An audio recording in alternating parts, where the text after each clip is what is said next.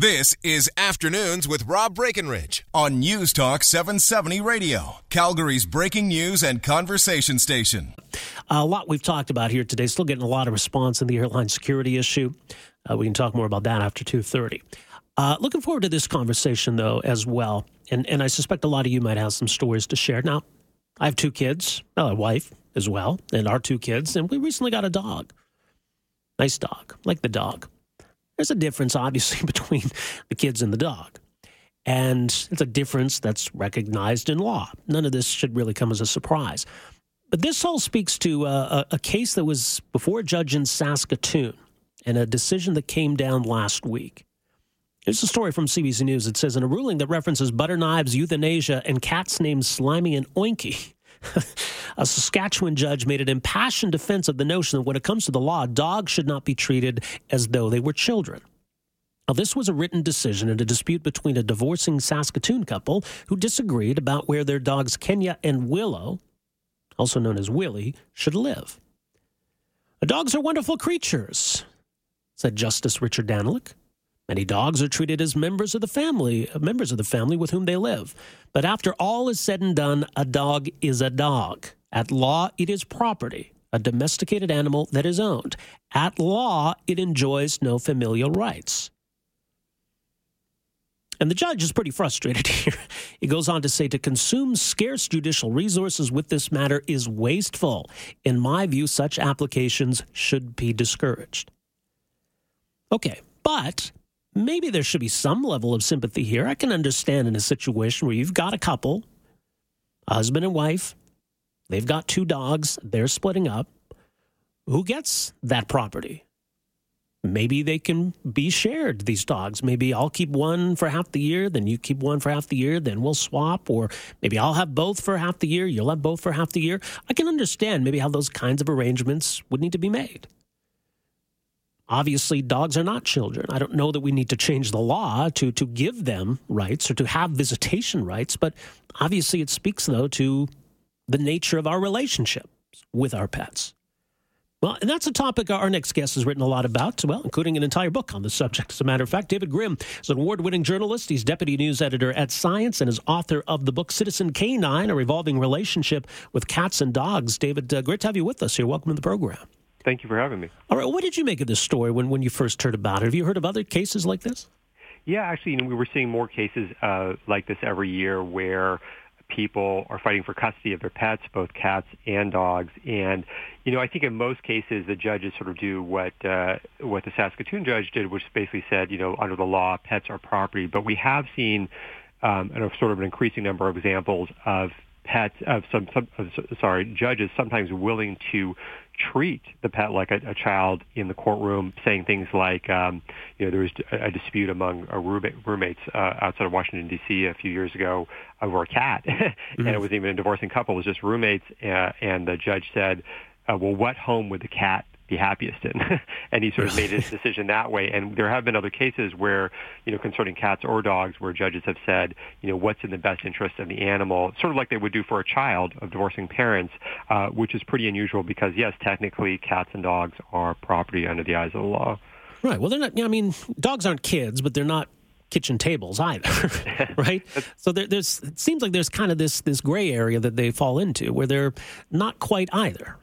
And it's true. And, some people actually do say that our pets already do enjoy some rights and have a status that other property doesn't have. For example, in the U.S. at least, there are felony anti-cruelty laws in all 50 states, which, if you abuse an animal, and especially if it's a cat or dog, you can be subject to sometimes huge fines, 10 years in prison, $125,000 in fines.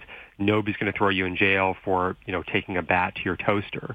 Right. Cats and dogs can also, inherit money, and the toaster can't inherit money.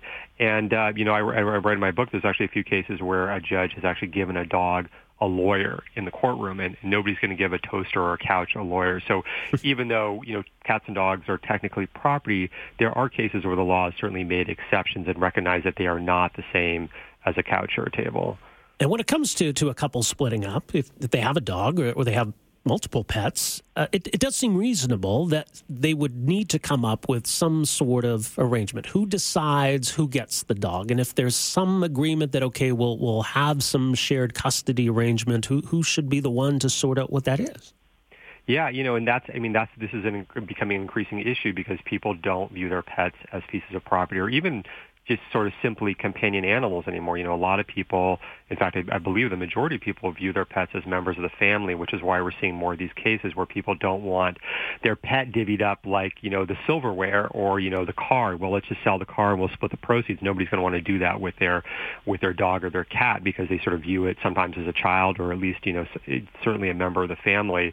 And so I think that's why judges are more willing to sort of wade into these waters because they realize that people have these very strong attachments to their pets, and it's not just a simple matter of treating it like a piece of property and figuring out, well, let's just find a way to divide it equally. You really can't do that with a living being. Right. Now, there are pet owners who do think of their pets almost like kids. As a parent of actual kids, I roll my eyes at that. But, we ended up adopting a rescue dog rather than getting a puppy because it seemed to me like getting a puppy would be like having another baby all over again. Right, so we do think of our pets almost like children, right? We feel like parental responsibility to them. It's true. I think some recent surveys have shown more than 90% of people consider their pets part of the family. We spend literally billions of dollars a year on veterinary care and organic food and doggy daycare and things like that.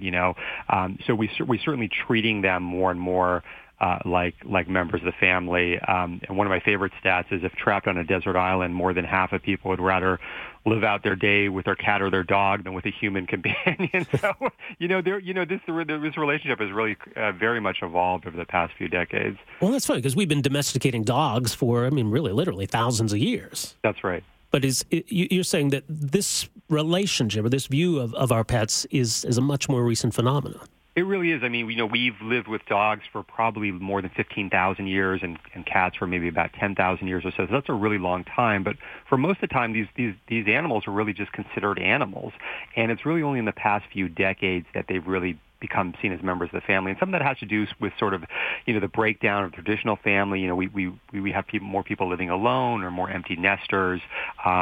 And also the rise of technology. So much of our world has become so virtual. I think, your cat is not going to ignore you because your cat is texting somebody, and your dog's not going to want to play fetch because he wants to play Xbox in the other room. Your pets, sometimes in our homes are really kind of the last beings or some of the last beings that actually want to physically interact with you instead of sort of engaging in TV or internet or something else. And so I think that has also sort of strengthened this bond because I think we rely on them a lot more for companionship than we used to. And it's interesting because I think to some extent the law shapes society, but I also think society shapes what our laws are. And if increasingly people view animals as not quite children, but still family members, something somewhat below that, I guess, a status above mere property, is there going to be an expectation that the laws start to take this seriously, that we actually have custody rulings, et cetera? Yeah, and I think that's going to be the really tricky thing because I think a lot of people would say, well, sure, my cat or dog is not the same as a toaster. I would like them to have an elevated status in the eyes of the law. But some scholars push back and say, well, if you really want your pets to be like children in the eyes of the law, then you may be obligated to provide veterinary care for them. Just like we have to provide medical care for our children. Or you could get arrested if you don't walk your dog 3 times a day. Right? Yeah, we should be careful. Some of these things sound kind of ridiculous, but, some people have made these arguments that, we get into some tricky waters when we elevate the status of animals. So I think there's compelling arguments on both sides of that debate. Yeah, indeed. Well, David, we'll leave it there. Again, the book is called Citizen Canine, A Revolving Relationship with Cats and Dogs. Appreciate you joining us here for some conversation on this. Thanks so much. All right, take care. David Grimm, he's an award-winning journalist, deputy news editor at Science, author of the book Citizen Canine, which explores this changing relationship.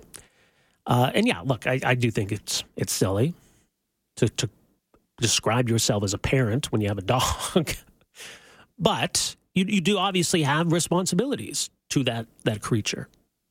So it's not a child, but it's really not a toaster either, as he says. Some of what the judge said to make this point a little more clear. He said, for example, in Canada, we tend not to purchase our children from breeders. We tend not to breed our children with other humans to ensure good bloodlines, nor do we charge for such services. When our children are seriously ill, we generally do not engage in an economic cost-benefit analysis to see whether the children are to receive medical treatment, receive nothing, or even have their lives ended to prevent suffering. When our children act improperly, even seriously and violently so, we generally do not muzzle them or put them to death for repeated transgressions. Okay, point taken here, Judge. He says, in a justice system that is incredibly busy, where delay has become virtually systemic, to consume such scarce judicial resources with this matter is wasteful. In my view, such applications should be discouraged. But the judge certainly had to go through all of this, and I'm sure dealing with divorce cases is probably time-consuming and messy to begin with. And I'm sure even there are cases where couples can't agree on who gets the silverware or the toaster or the kitchen table. And you just have to say, figure it out. So what happens with dogs? And do judges need to come in, like with children, and come down with rulings on who gets custody or what kind of an arrangement is going to exist? But sure, it's tough. If you're a couple, you have a dog, you're both going to have an attachment to that dog. That dog's going to have an attachment to both of you. You split up, who gets the dog? Not an easy question. Maybe you can have some shared custody. Well, how's that going to work? Week on, week off? Month on, month off? I guess, and look, there are obviously ways that couples can go through negotiations, can have mediation, and maybe there are situations where those things can be worked out. Not all divorces are going to be amicable, but those that are, maybe then you can come up with reasonable solutions to these problems. But I really like that couch. Can I please keep that couch? And, I really like the dog, too. All right, 403-974-8255. Let's take a break here. We'll come back. Your thoughts on whether this is anything that is something the court should concern themselves with, or whether you've been through something serious, or something similar, rather, and how you resolved it. 403-974-TALK. We got a few other issues to get to as well here. This is Afternoons on News Talk 770. Afternoons with Rob Breckenridge, starting at 12:30 on News Talk 770 Calgary.